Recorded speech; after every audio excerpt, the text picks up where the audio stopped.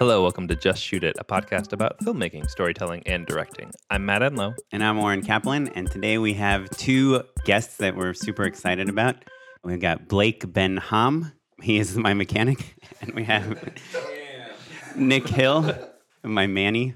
Just kidding. No, there are two guys that I've worked with a lot and are good friends and run a production company called Sawhorse, and they have a lot of really interesting things to say. Today we're going to talk about what it takes to run your own production company. I think this is going to be a really great episode for people curious about starting their own company and creating their own work. Yeah, I mean, we always talk about how when you start out, you just have to kind of make things on your own, and these guys are like a perfect example of how they just started making stuff and working for other people and grew it into this like really successful company. Now they're entertainment moguls. Tune in, everyone. Yeah, and we do mean ski moguls. People ride all over these guys. Okay, cool. Well, here they are. Okay, so we have Nick and Blake here. I think they have a really interesting background. I think they both came up as directors and editors. They went to film school. Blake has more of a trailer background.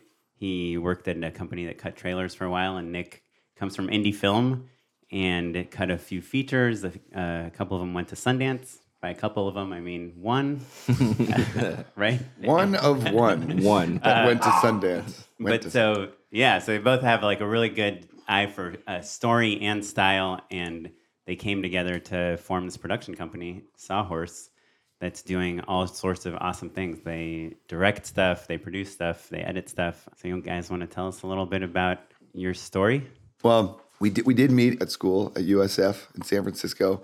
But it was to call it film school would be well, we're not trying to talk shit. Very generous. No, I mean, but was it film school or did you just learn that you like to make films?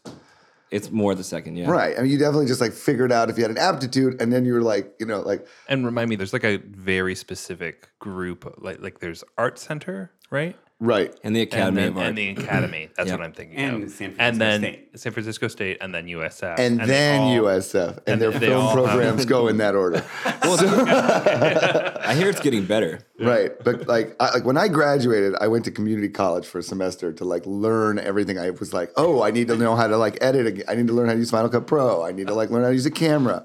So it was like, you realize you have an aptitude for it. You learn, like Nick made his documentary Piece by Piece, which is like the seminal graffiti documentary. And he was making it in school. And they were basically, the teachers were like, you got me. Like, go. Well, they have me make up classes. I'd be like, I'm making this and I need to get some credit. So they would basically be like, okay, here, what's the name of this class? And I would come up with it and they would give me credits. And I would keep making it. And I worked on it for, I think, 4 years. So, and that was the last. Piece by Piece was about graffiti writing? Yeah, it's the history of graffiti art in San Francisco. We both stayed in San Francisco, but we were doing our own thing. Nick made his documentary was fucking like a big thing. I started a company from that in San Francisco called Underdog Pictures. And what sort of work were you guys doing? Well, it all started with the graffiti documentary. So I directed that, and I worked with different kids that were also in different film schools in San Francisco. So we all kind of graduated around the same time, and that film played at festivals around the world, and we did our own independent distribution. This is back in the day when people actually gave a fuck about CDs and DVDs. So we were, actually selling DVDs internationally to all these different graffiti stores and international distributors. We were doing online sales and all over the U.S. So I brought my team right out of college and gave everybody a job, essentially, and we started this company. And then from there... Can I ask you a question real quick? So when you're making like a documentary, that's like your first kind of big project out of college, right? Yes. Like, how do you know how to make a documentary? Well, I didn't. I mean, when I was a kid growing up, I used to make horror films with my friends, borrowing, their family's video cameras and just, kind of messing around with that stuff. And then in college, I decided I wanted to try to do something in media. And so they had us make documentaries. And Blake knows about that. I think you made a couple. I do want to say that, like, our school was the fucking jam. Like, we had the best school. We had the best experience. We met the coolest people. And, like, it was a time in San Francisco when you could be, like, wearing 2 different color Converse and, be a freaky weirdo. You were supposed to. That's why you're in San Francisco. Yeah, exactly. Yeah, and it wasn't like, it's definitely, like, changed, now. But, like, you could live cheap and you could be a big fish in a small pond. And there was a little group for everybody. You could be like we give the school shit because like the program wasn't anywhere, but it was perfect for us. Cause like, and then you also like find the thing that you want to do. And, you know, like I took to editing pretty quick. So that was like, I can make some money editing. And then I worked art department, and there is like, so there's a commercial world up there. So, you know, I was like an art PA, and I'd like build sets and build flats and like kind of do all that stuff. And then did like my version of the documentary was like, I had this sketch comedy group, and we would do videos, and I ended up just wanting to direct them.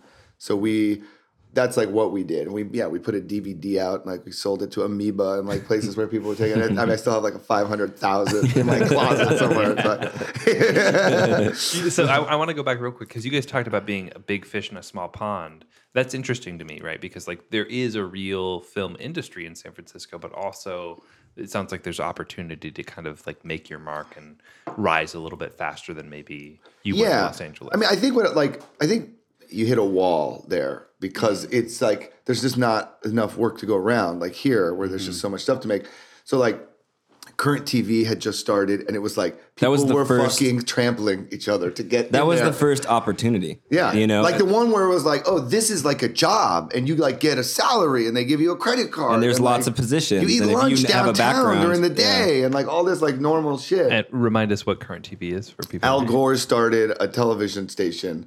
I got an interview there, and it was like, I was so fucking nervous because it's like, I just want to get in with these guys. And they all went out drinking afterwards. And it was like, we had never seen that, like, I think the word predator, like the producer editor, yeah, came from them. That was the first time I heard it. I'm For sure. fully, because they'd be like, what we're looking for, you know, like, is a predator type. And I was like, and they're like, predator just means cheap. That's at the what time. they mean. Yeah, Right, yeah, right, For those exactly. that don't know, it's a producer, director, editor in one person. Yeah, Right. and one salary is what they mean. Yeah. I sold a couple of videos to them. I did too. Oh, so you just made your own stuff and you could sell it to Current Well, they TV. were kind of like aggregating stuff that other people were making, but they had like, you know, a huge in-house team that was making stuff, and they would do some comedy stuff. Like they bought some of the shorts that we did for like $500, which is amazing. Yeah, because when I moved to LA, it was playing on TV at my grandmother's house. And it That was like- cool to see your stuff on TV. It was so awesome to see your stuff on TV because like my parents were like, "What have you been doing this whole time?" And I was like, "Look, I'm on TV. I just got here." And it was like, And then your parents cut are to like, never again. That's not very good. Why did they put that on TV? And you're like, parents. So disappointing. But you know, then you kind of go like, shit, like talk to people in LA who have internships or who have like, you know, oh, there's a way to get a job, not just like begging on the steps of Current TV. Like, and so like those are the things that I don't think we got any of. It's There's the a way to business do part, this. right? Yeah, like I think the flip side is like you could work in a mailroom and then become an assistant. Yeah, Right, work right. from the Then- inside. Right. Then And- you and, like, recognize agents' names or whatever. Like, Yeah, or which is just- valuable, but only if you have a specific pathway. In right. mind, And I know? think that's like what we got to do was like we found our voice before we knew that it was going to be a job. Right. And it sounds though like both of you had like kind of some business instinct from the beginning. Like you were producing sketches with your sketch group and selling them to Al Gore. And you were hiring a bunch of other people that you started a company like almost immediately. Yeah, and you know that was to go back to what we were just saying. Like we had a lot of success with that first documentary, and then we tried to pick up video work, you know, on Craigslist, and I had no one to go to be like, well, where's the industry? How do I put my card out so I can be a part of what this is? I didn't know what it was, and you know, we were struggling after that film, and I got hired to direct another documentary, and my crew, my team, no one was bringing in work, and that film ultimately got financed by a company in Los Angeles, and I got dragged down to Los Angeles to finish it.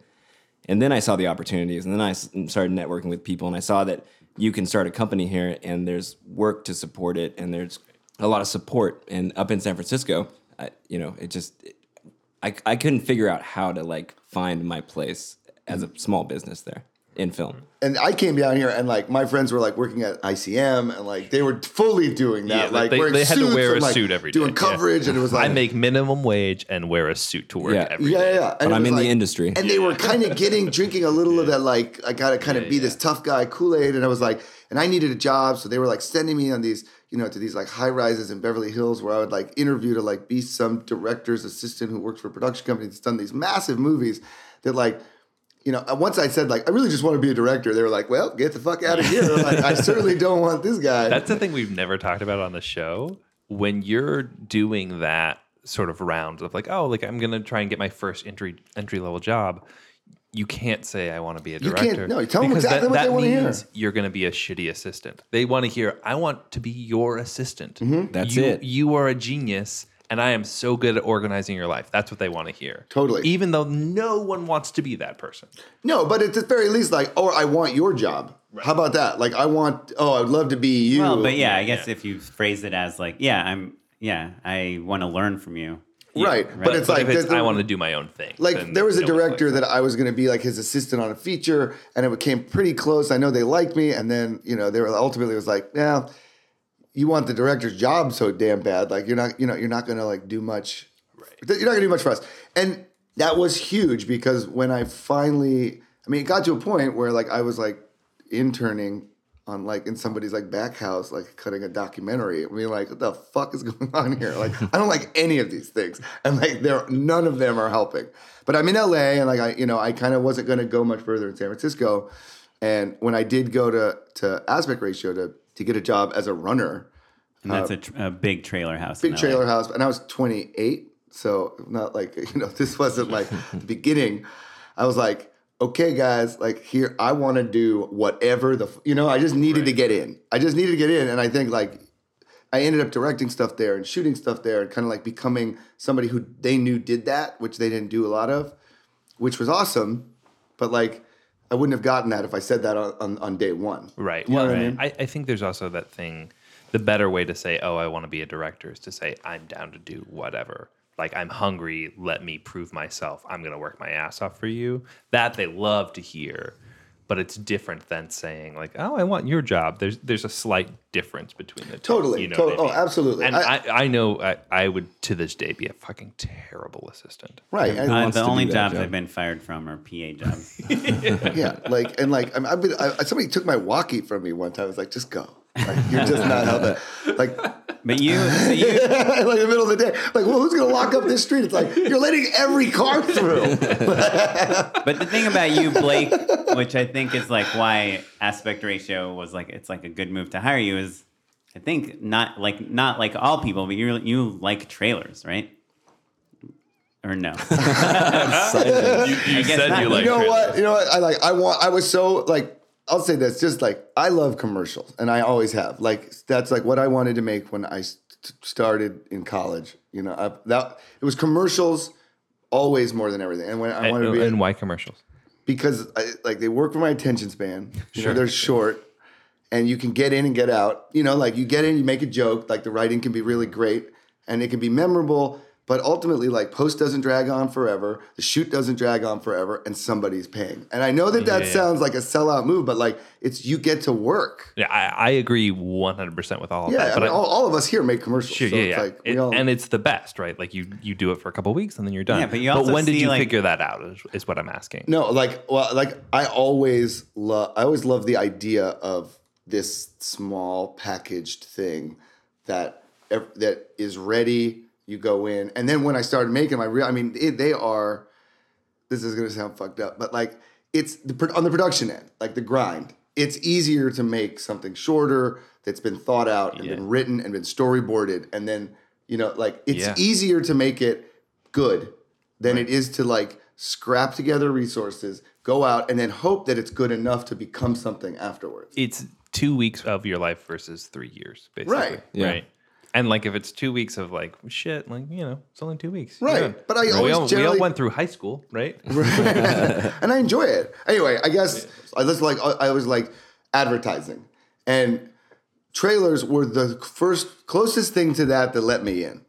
Yeah. So that is why I kind of was like, all right, I'll take it. They're short, they're on TV, but there's no production involved, there's no directing involved, and they are so fucking hard to make good that it's like out of control. Like it is.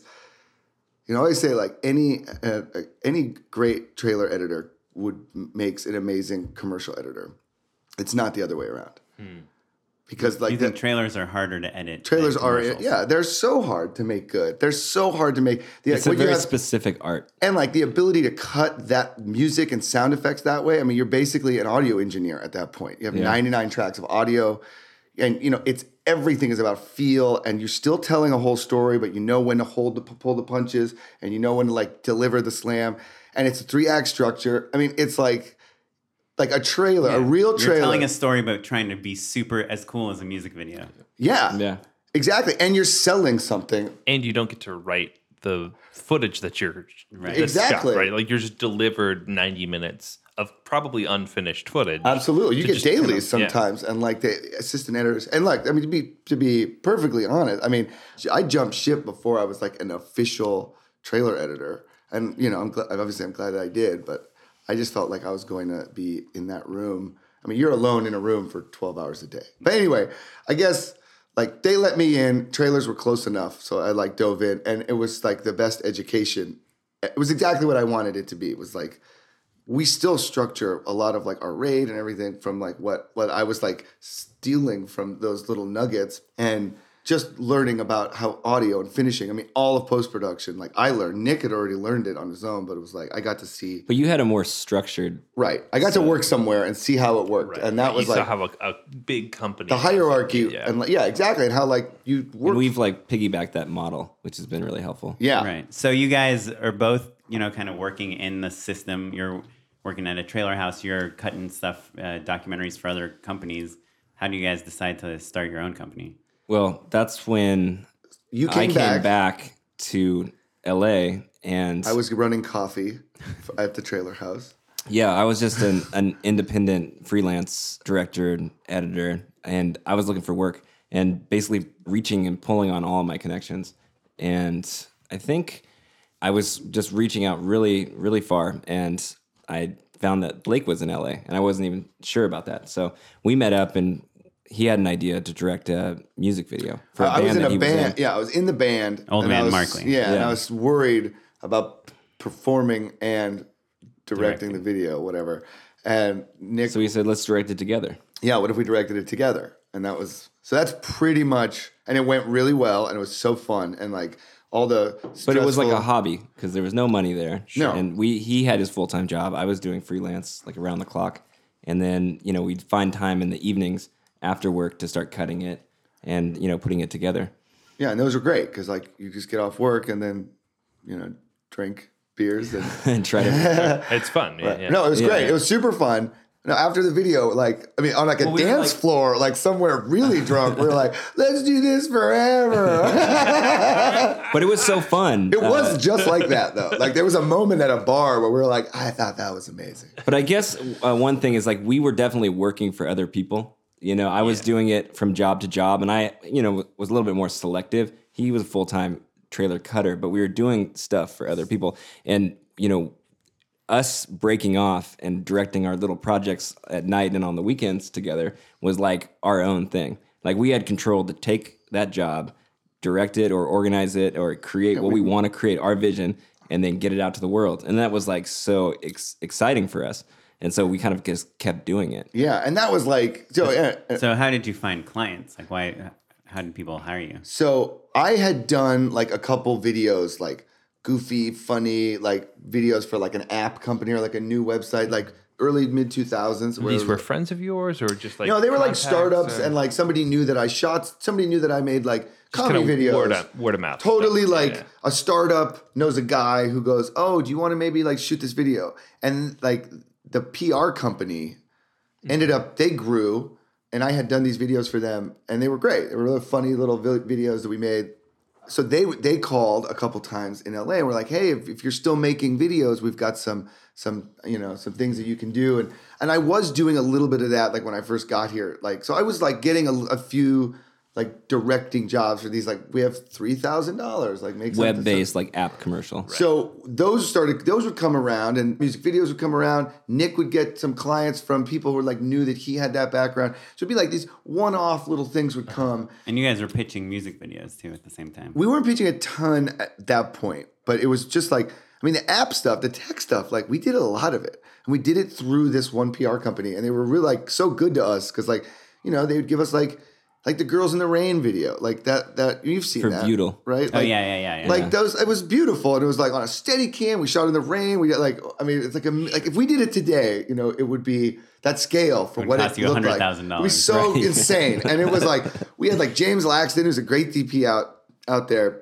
Trash bags over the red camera. No It permits. was pouring rain. No permits. I mean, Echo like, Park on the it was street. like we could have just like. I mean, we got our production insurance from like a guy who had to call, and he would fax you the cert. And it was like, Craigslist. how does this mean anything? Like, you could just write it on a napkin. Because it's totally illegal. Right, it was, right, absolutely. exactly. But Absolutely. I mean, look, I don't know like all the hard, fast rules, but it's like if the producer or the owner of the insurance is down with, you know, participating in someone else's production, even in the capacity of like insuring the production, Right. then that's fine. Yeah, it's kind of a gray area. It's maybe well- not full on illegal. Anyway, like I think what was cool about that was that they would say, oh, you know, we have $7,500 or $10,000, and we both had jobs, so it was okay.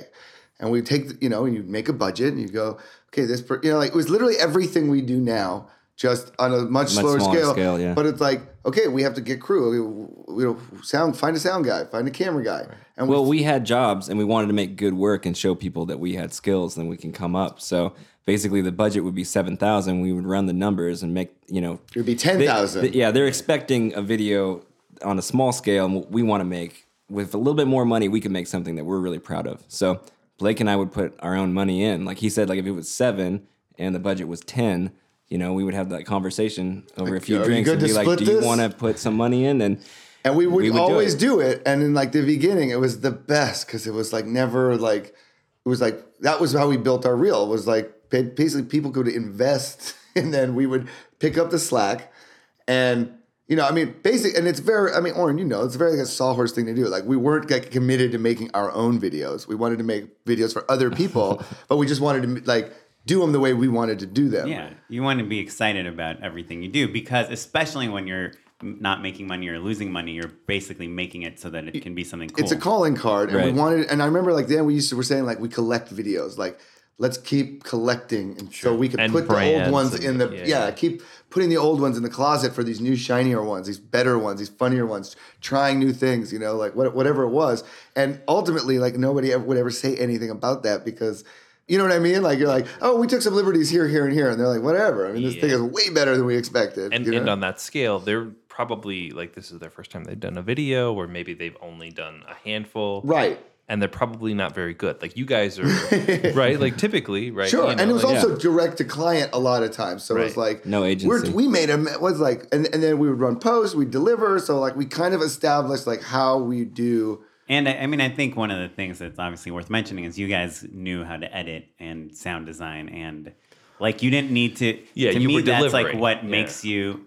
Like you can't hire a directing team and give them $7,000 and get this awesome commercial because they'll have spent it all on the production and have no money left. Now you have to hire editors and sound designers and music people and how do you delivery and Right. assistants and all that stuff. And you guys had these skills basically from like soup to nuts to get a video done. Yeah, and that's No like matter what. that was the free labor part. that was the free labor part, but that's also like what I think is like a very cool thing about Sawhorse now is that like we're editors. We backed into production from editing.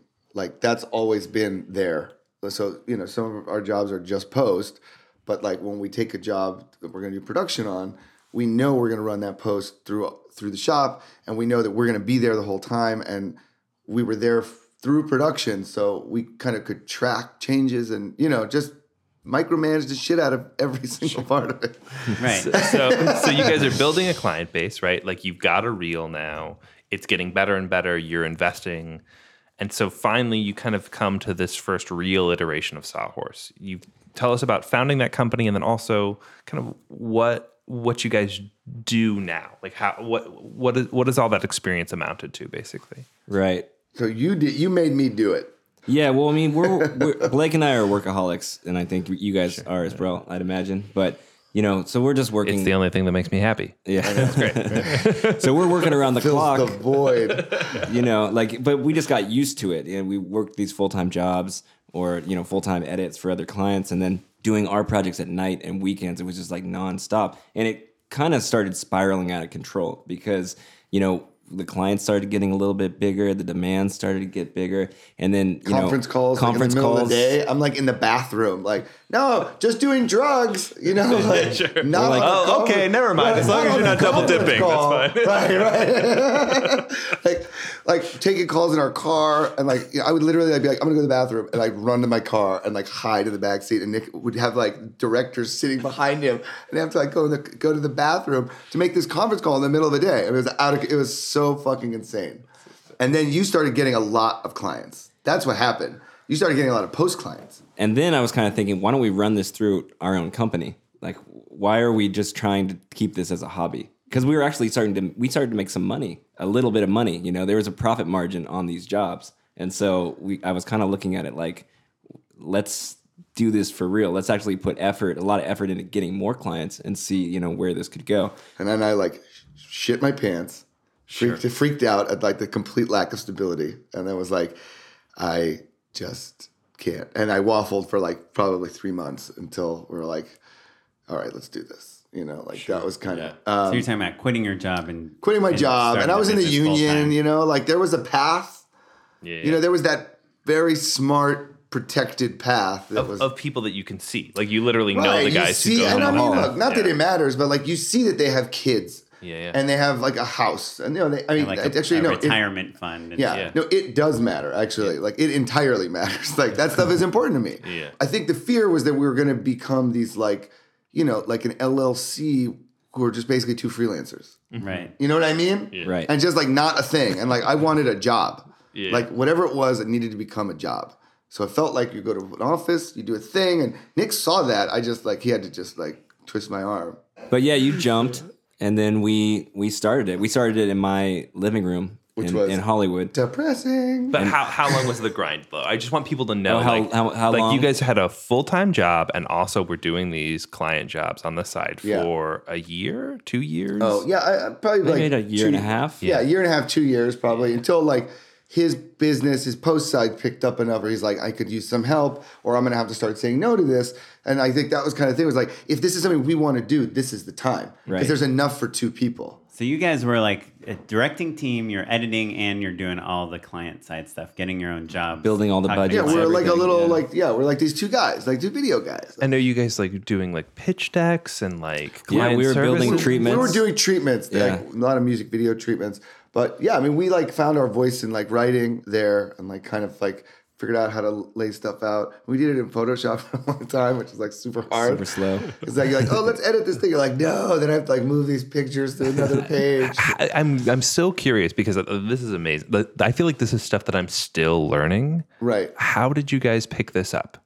Like what? What the aptitude for that stuff? Yeah, yeah. I think part of it is I was up for a job as an in-house coordinator at a commercial production company before I went to Aspect Ratio, and I was there for 2 weeks. And they liked me, and then they like saw me try to coordinate like the office, and they like let me go on the spot. But while I was there, like I got to like see how a commercial production company worked, see people write treatments, like see what it is. So you had a couple examples. Yeah, I mean, Yeah, those yeah. 2 weeks were like so amazing because people would. I mean, I remember like these directors who were awesome. They were so great. You know, the treatment would go out, and I would read them, and it would be this big floral language, explosive, and you know, like the punctuation was entirely on like meant to be felt and not like being grammatically right. It was just like writing for feel, you know. And I like that. Yeah, yeah. Thought that was like a cool way to write. And then on the client call, everybody's on there, and like. This guy would always be like, well, it's all about performance and casting. And he would say it every fucking time. And it would be like, these like the other end of the phone would be like, oh yes. Yeah. And Yeah, it's this like guy knows what he's talking right. about. And he would say it Genius. every time, like while he was like clipping his fingernails. Because I mean he knew he had the goods, but this was that the was director the side. talking to the client. Yeah, and that was his moment, just like the job interview. Tell them what they want. You know you're going to crush it. The creative speaks for itself. The script is already written. But like give them the peace of mind to know that like you're going to go on this journey with them. Right. And you're not going to like leave them hanging or do your own thing and go rogue because you're like this tortured artist. You know what I mean? Like Sure. give them Yeah. what they want and then it's yours. And then you can do whatever you want with it. And I think it's worth mentioning, it's something that we talk a lot on the podcast about, is how, you know, we're all kind of in this together, you know, everyone that's like working in this industry. And like, I know with you guys, when I worked with Nick and Blake, part of why you two are so successful together is because you guys are like, oh, check out this cool thing I found, or check out this cool thing I found. Like I remember like a year ago, I was emailing with Blake about treatments or something, and Blake was like, this is how you make a good treatment. High-res photos. This, so you check this out. Right. And Because we send got me- it from a director friend, and we were like, changed game. Yeah. Like we weren't Everything flipping the changes. fonts anymore and adding cool backgrounds. Like we like it, and they were so clean. Are you using that kind of like broad strokes? I of that still have tone? a little tendency to like add like a cool font or like a an- line or a something. pow explosion. Like a cement, a little. Sorry, just Like a a little context. Basically, you guys are talking about when you're pitching to a client on like your take for something.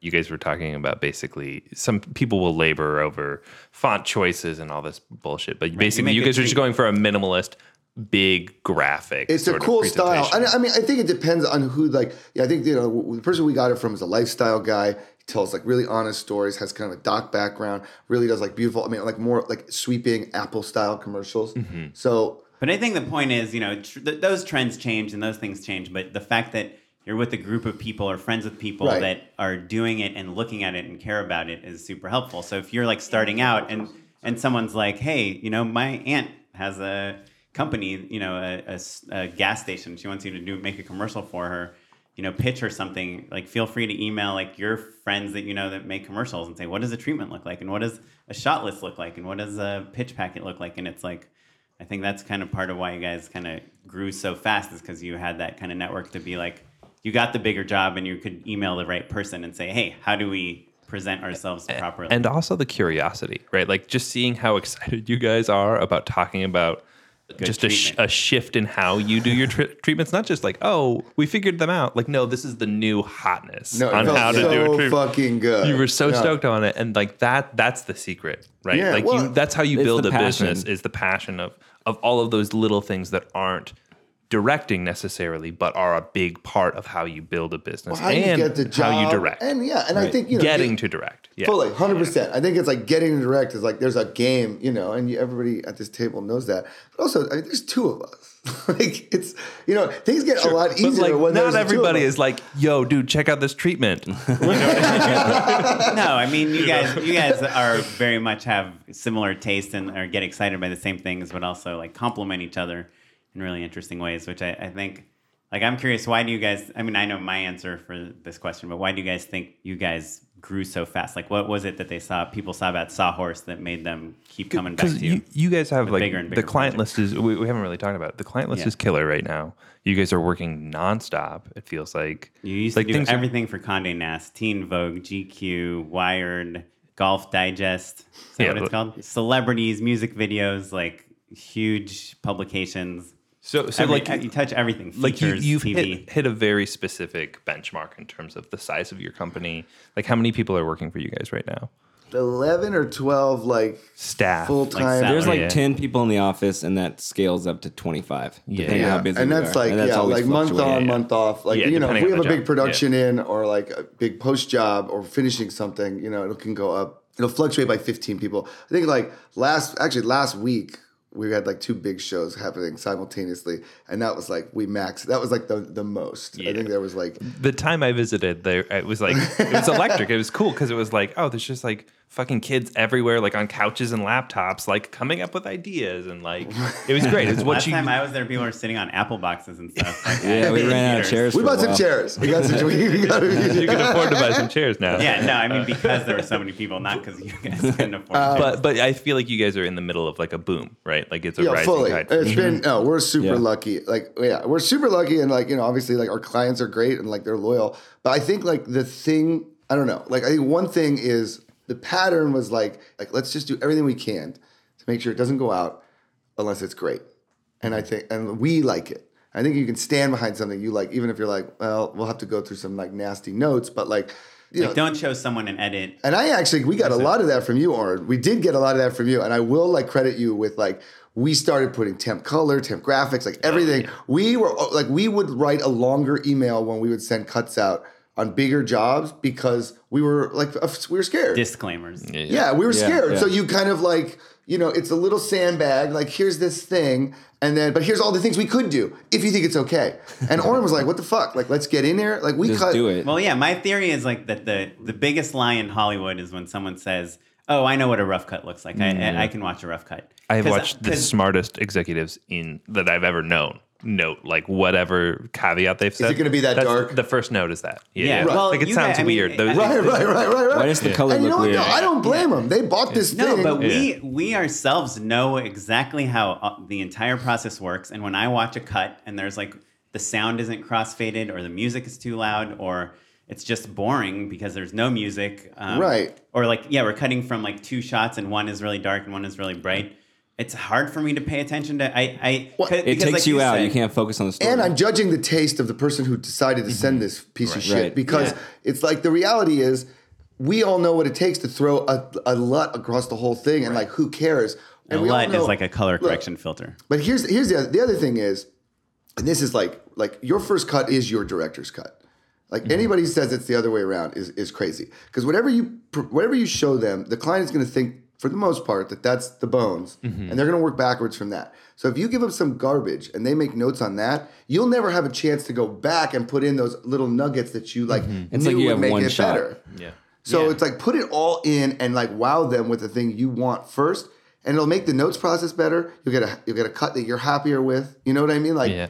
I would say that about anything. sure, Yeah. sure, Like sure. emails or production documents Or a treatment. It's Treatments. like you were saying, like There's no rough drafts. watching. Yeah, I agree with that. Watching these things is like an emotional experience. Like watching a cut is an emotional thing. Even if you know it's a rough Especially cut. if you paid a lot of money for it. Yeah, you want to see that it works. And to me, sometimes, when I direct and edit, it's like I've shot something that doesn't quite work, but I know I can make it work in the edit. But if I don't show them it working, they will never, ever believe me. No, that it they'll worked. never believe you, and they might come up with a solution that they think is better, and then that like supersedes your ability to say, no, let me just try one more time, which you can do, but like, why put yourself in that position? And to Right. be fair, it's our job to filter what happens on production and what happens in Right. post. Like we're Right. we're the arbiter of like protecting the project. So like if a director's not going to deliver something that really looks up to snuff to them, then it makes sense that they're going to second guess us. Totally. You know? Yeah, and Yeah. it's not just like to me, the editor doesn't just edit the shots together. I mean, the sound is a big part of the editing, and the effects and the look and the music. And it's like, I mean, we've talked about it a zillion times. Like if you have like a killer audio track, it can make Right. your All the spot. difference, And if yeah. it's like a crappy one, it feels cheap. And Well- so it's like, if you send someone something with like a cheap track and you're like, oh, this is temp music, don't worry about it. It's like all I can think about. Right. is Well, this I am fucking worried about music. it because, and I think it's hard when you produce something and then it's like, oh, like a lot of production companies don't have post in house, and we were saying you're the protector of what happened in production to give.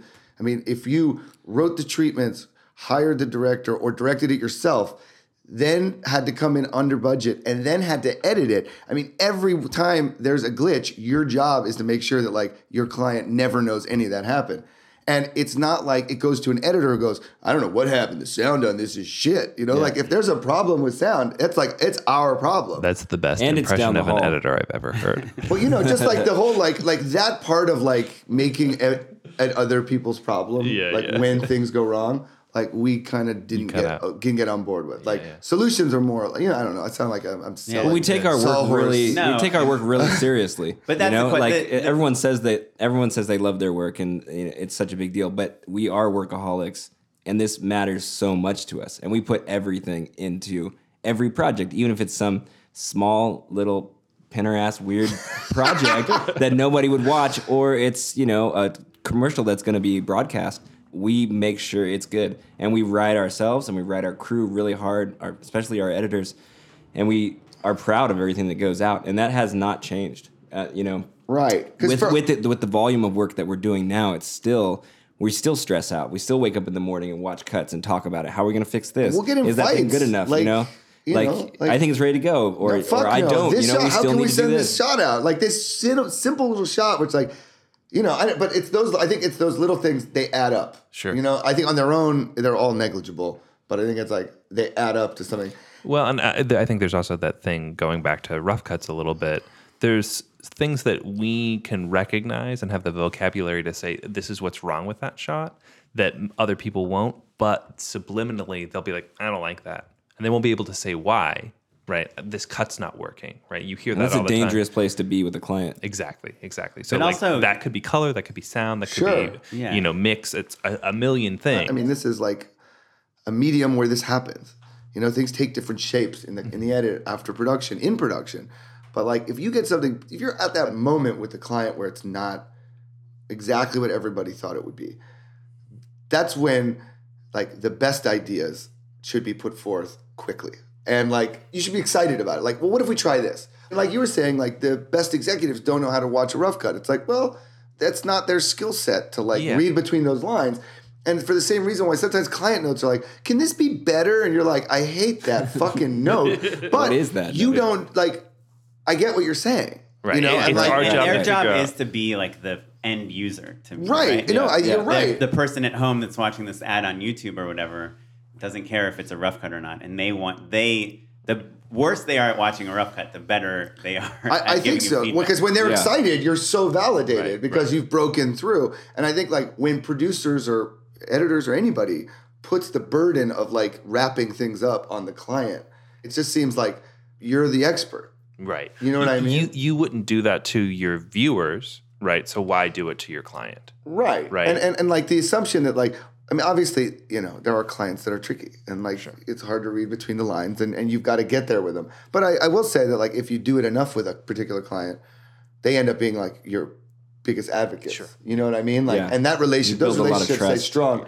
But it's like, just not to burn out and kind of be like, look, okay, how can we make this better? Well, what can we do? Like, what are they looking for that's going to excite, what's exciting here? Like, there's so many things that we can do. But I think before you kind of like, before it turns contentious, I think there's like a little bit of room for like some magic where people can kind of get, you can re-excite and then everything just gets back on track. Right. And I think we're pretty good at doing that. Well, what's interesting to me about you guys is that you're working so many different skill sets that typically you kind of divide up into different jobs, right? Like you guys will direct together a lot of the work that you guys have done, especially earlier on before like the company got a little bit bigger. But you were doing everything, right? So, like I don't edit my own stuff typically, right? But you guys do. So not only does the buck stop with you, you can't like kick the can to somebody else whose problem it is, but also that makes you a part of the solution in Right. every situation. That's what right? that's kind of what I was kind of getting at. Right. Yeah. So like when you deliver to your client, because you're the producer and you want it to look as awesome as possible, you're also the editor and the colorist who has to put in that extra work. And so you're okay with that. Right. So because that's the reason that oftentimes people won't do a complete mix or complete color pass or whatever. It's just because we all know there's going to be changes. And we don't want to have to do those changes we don't want to do all of that work when we know that it's going to be erased over when we have to change and Right. go back into the edit. But if you're doing all of that, then it's only your problem, right? Right. No. Right, yeah. Well, totally. And also, Your headache, I should say, Yeah. maybe.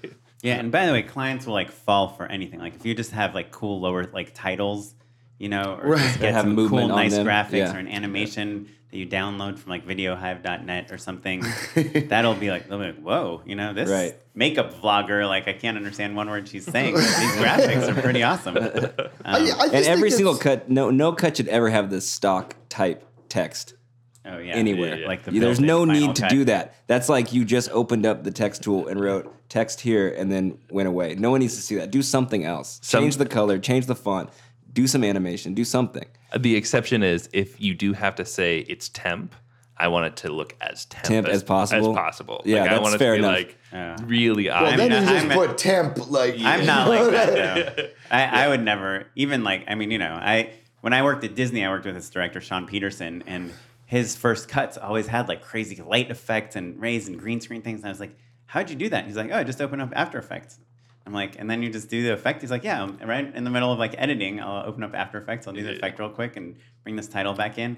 And all his stuff looked like everyone was always amazed by his cuts because he wasn't waiting to finish the whole video. He was like using all his tools at once, and he was familiar with all the tools. And even if he wasn't going to do the final effect, he'd do that. And I said, Nick, you do that. used to do in Final Cut, like insane. Nick is temping. like the G. Like Final Cut 7, when it's in a museum one day, it's going to have like a few thumbnails Tomorrow, of faces next to it. Be like, this guy turned this thing out. Like Nick, the graphics have always been like our fucking unicorn. And like, that's part of the reason why Nick got so goddamn good at doing shit in Final Cut. Because like, none of us ever took like oh, we should figure out After Effects. Like that's one thing that like we Pretty much like the opposite of Oren. Right. Like where Oren was like, new things, I got to learn this. We were like, old things, hold on tight. You know what I mean? Like I'm like tracking things. I'm like but putting nests inside We've nests. hired VFX guys that like do a shittier job tracking something than Nick will do, even though it'll take him like a day and In his like Final Cut. little fingers are. But it's like. And it's like you've never seen so many keyframes. It just becomes a thicker line. I think the thing is when you run your own business or you're working for yourself and you're not charging yourself by the hour, you're willing to put in those extra 5 hours that might to temp something in. Yeah. Because you want to make a good impression, and it's like and ultimately grow your business. Yeah, right? and it's an investment in yourself. And we Yeah, still exactly. don't. I don't know about you, but I still don't like put a value on my time like the way you do with an editor's day. Like it's like still. When you own your company, you're working 24/7. Yeah. Because you're responsible for bringing in the work and paying all the people and paying yourself every single day. So you never turn that off. So now at this point, how much of the nitty gritty are you guys in? Are you still cutting things yourselves? Are you still directing things yourselves? Or are you mostly a sales force now? How does it work? I mean, I don't think you or I have cut anything in like over 6 months. My grandmother had a 91st birthday that I did pull selects for, but then had a great editor at Sawhorse cut it. Fucking gangster. Did you really? Yeah. That's Totally. My fucking grandma great. was so pumped. Everybody was so pumped. But we're definitely like in our lanes now. You know, like we watch cuts, not editing, Sure. directing a part. We did a bunch of HP spots last year together that were really great. Well, let me jump. I'm going to change course for a second. I'm going to answer my question of why I think people come back to Sawhorse and like what I see in you guys that kind of makes the business successful. Yeah, Warren, why is that? Well, I mean, I guess so. Like number one is I think you're like insanely reliable, right? Like, and that's something that it might not seem natural, but it's super rare to like hire a company and they say it's going to be $10,000 and or And then it is, $50,000 and it's going to be done on this date, and that it actually is, and it's pretty good. Especially in advertising, right? Advertising is just kind of built on a world where overages just happen, you know? Yeah, and not to say that you guys don't ever charge overages, but in general, if what was set up front was given to you, you guys can give something solid back, and it's always like even the worst thing you guys do is always like pretty decent, you know. And the good stuff you guys do is like really good. So it's like to me when people say like, oh, we need someone to do post on this, and you know, as long as their budget isn't incredibly low, I'll say, well, if you guys like want a guaranteed good job, go to Sawhorse, you know. But also, I think kind of as a team, like what you two bring, and you guys talked about it a little bit, is like I feel like Nick is like, you guys are both workaholics, but you're like super persistent. Like a job that I see and I'm like, oh, this is impossible. We shouldn't even take this. Like, there's no way we can finish this. Nick will just be like, well, I already brought the files in. We're already started. We're already getting tired. No, this happens. Like I was like, I'm freaking out, man. I don't think we're ready for this. And he's like, I mean, we're almost done. I was like, really? Where was I? I was gone for one fucking day. What the hell? Like Nick has no fear, and it doesn't matter how impossible a job is. He just takes it one step at a time and gets it done. You know, whether it's hiring the right person or doing it himself or getting someone to do something over the weekend. Or, I mean, you took like 7 flights in like 3 days or something the other month just because you needed to like solve problems. So it's like, it's like 1000% reliable. And then Blake is just like an amazing hype man. Like with clients, because I've been, you know, sitting next to you saying this job sucks, this project sucks, this thing sucks, and I hear him on the phone with the client, just like, oh, this is gonna be so awesome, this is so great, we're so excited, and it's like, it's kind of, I think that positive attitude with the always getting things done at like a certain level that's good is kind of what I you think, need. You know? I think like that's definitely like a good way to sum up like kind of how like the relationship is. But I think it's just like we so want this to work, and we so want it to be our job, and we so want it to be like a place where people can come and have a job and like make it real. You know, like, you know, when you work at a company, there is a culture there, and it's nice to know that like it's like a huge thing. You spend a lot of time there, so I think it's like how you do that we wanted to make it a real thing. And I think for the budget levels that we all know exist in digital that we all work in, we're able to be a full company that still can operate on different scales. Well, I You know what I mean? Yeah. And give the same service. Yeah. Yeah, I think that's a good segue to kind of the final thing I just wanted to ask you guys, and we can just talk about it for a couple minutes.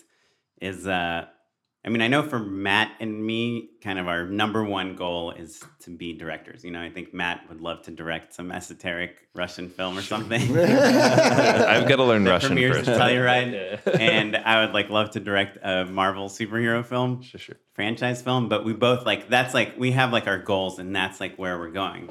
And I guess, you know, you guys are directors and filmmakers, you know, and you come from a background of being really passionate about the work, you know, like, or the product, you know, you love commercials and you love movies and you love cool things.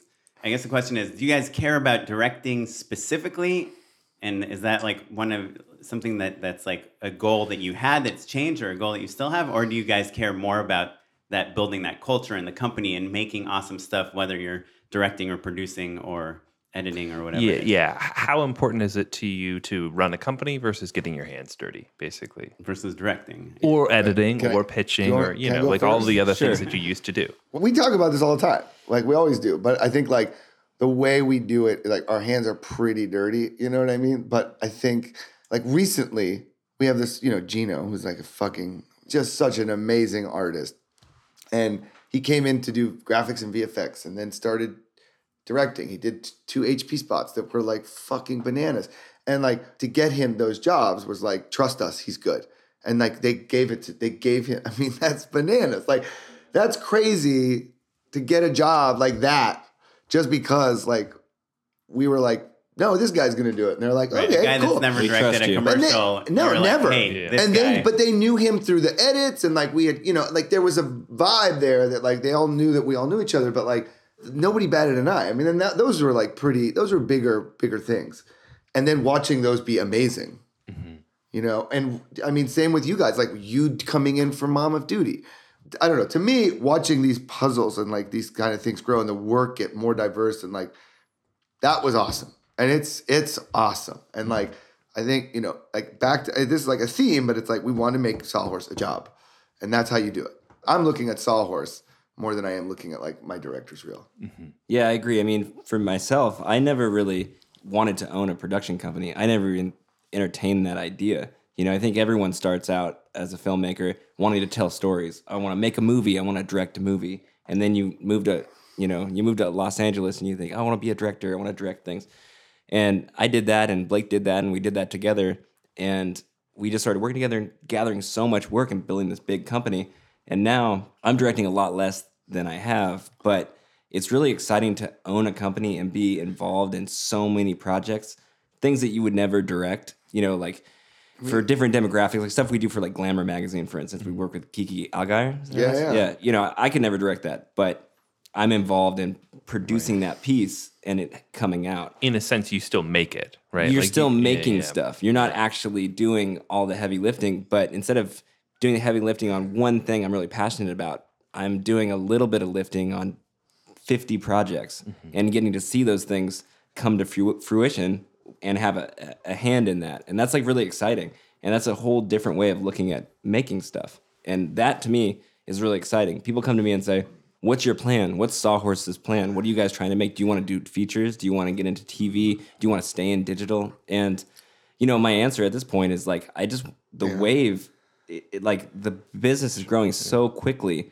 and I never anticipated being in this position. And it's really interesting to see where it goes. And I'm just really excited to like experience that. And it's a really exciting and interesting time. So Well, I'm open to it. And I don't need to be directing everything. Yeah, no, totally. I mean, all I wanted to ever do was be signed by a commercial production company and be like writing those Pepsi.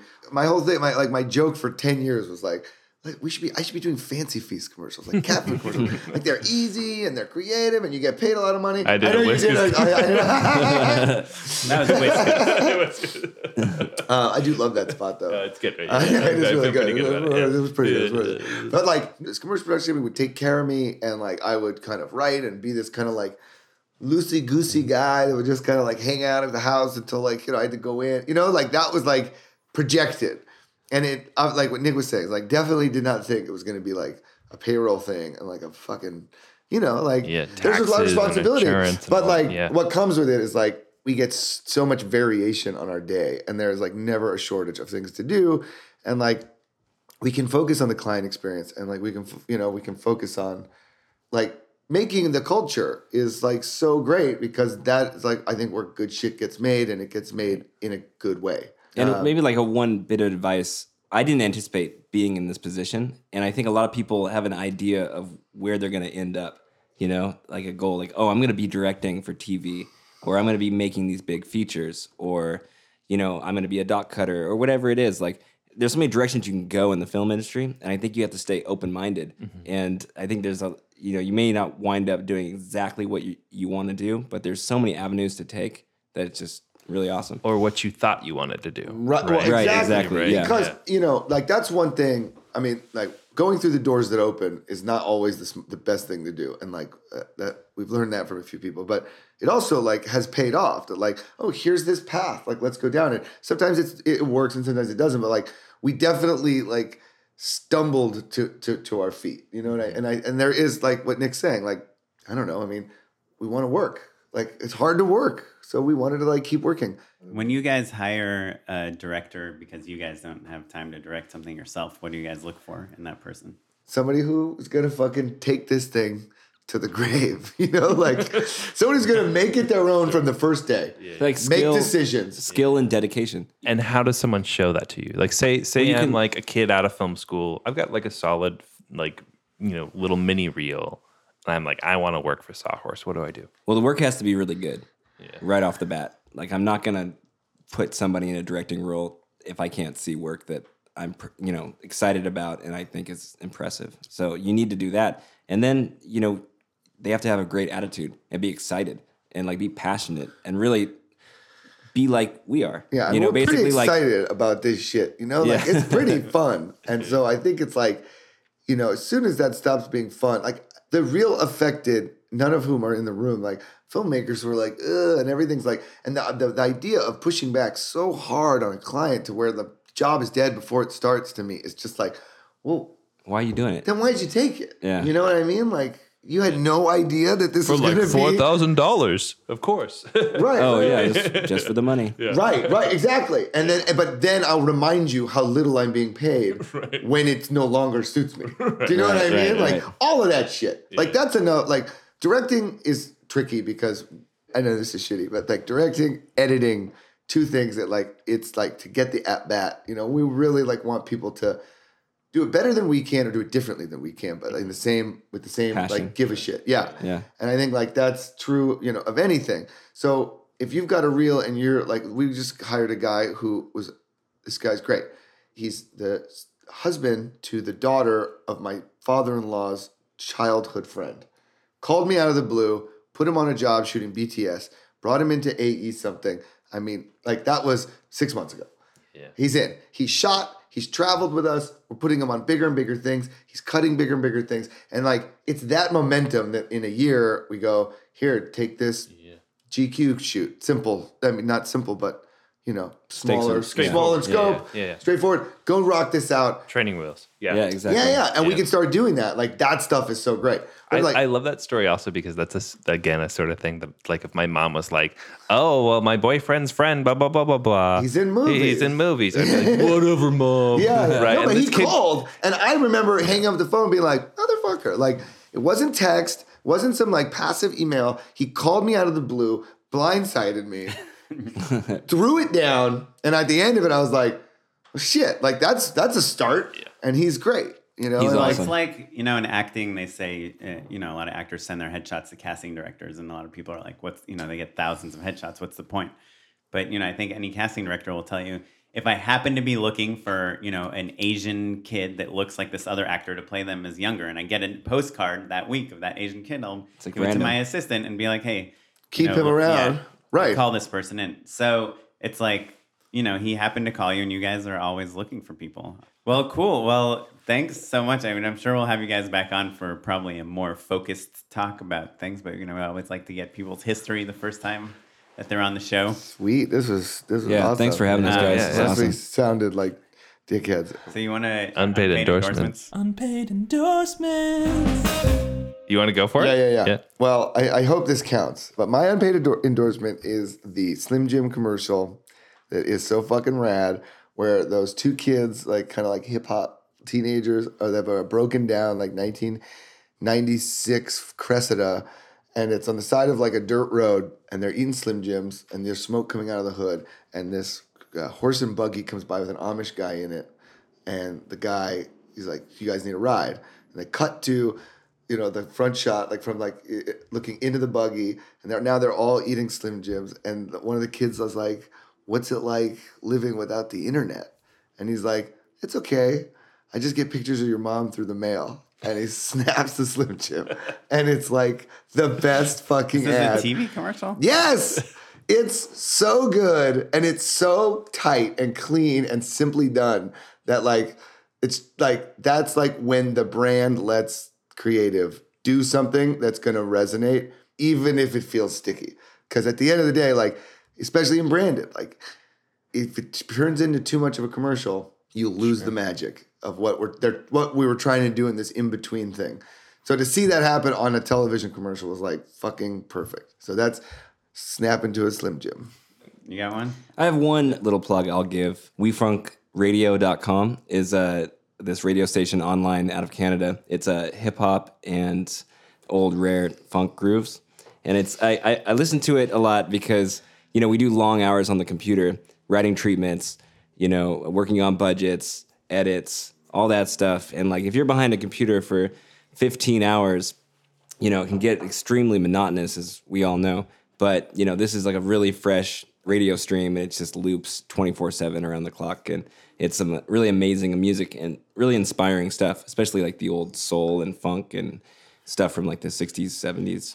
So WeFunkRadio.com for the long hours. There we go. When you need to budget your shit. For budgeting and shit. If you got a all-nighter. So I'm reading a new comic by Gail Simone called Clean Room. That's fucking great. Super good. I think they're on the 3rd issue now. I'm not totally caught up yet. I've just read the first 2. But it's basically about this kind of like new agey cult that when people people will read like the self-help book and like get really, really into it, and then inevitably kind of like give themselves over to this kind of crazy cult. And there's a woman who's like the sort of like the figurehead of it and all of this. And like basically there's a journalist kind of trying to uncrack what's going on in this kind of self-help group. It's like a little bit like Scientology maybe, or, kind of like more creepy sort of underground sort of like I think of like the magic art of tidying up or something like that. Right. Like, and plus like kind of Illuminati stuff all mixed together. Right. So it's really great. It's called The Clean Room, and it's got like maybe weird aliens as well. I'm not sure. That sounds dope. Yeah, it's pretty great. So 2 things. The first one is not really film related, but this interesting website, Paribus.com. Have you heard of it?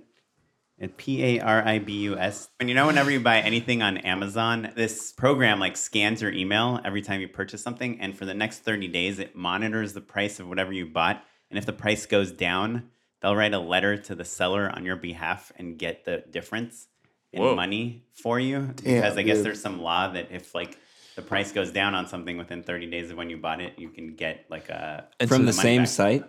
Yeah. Like if I buy something from Best Buy at $100 and within 30 days it drops to $75, this company tracks them down and gives me $25. Wait, Paribus gives you the difference. Yeah. So it's like they're like the Coinstar of your difference. So my friend's money. already made $40 off of it.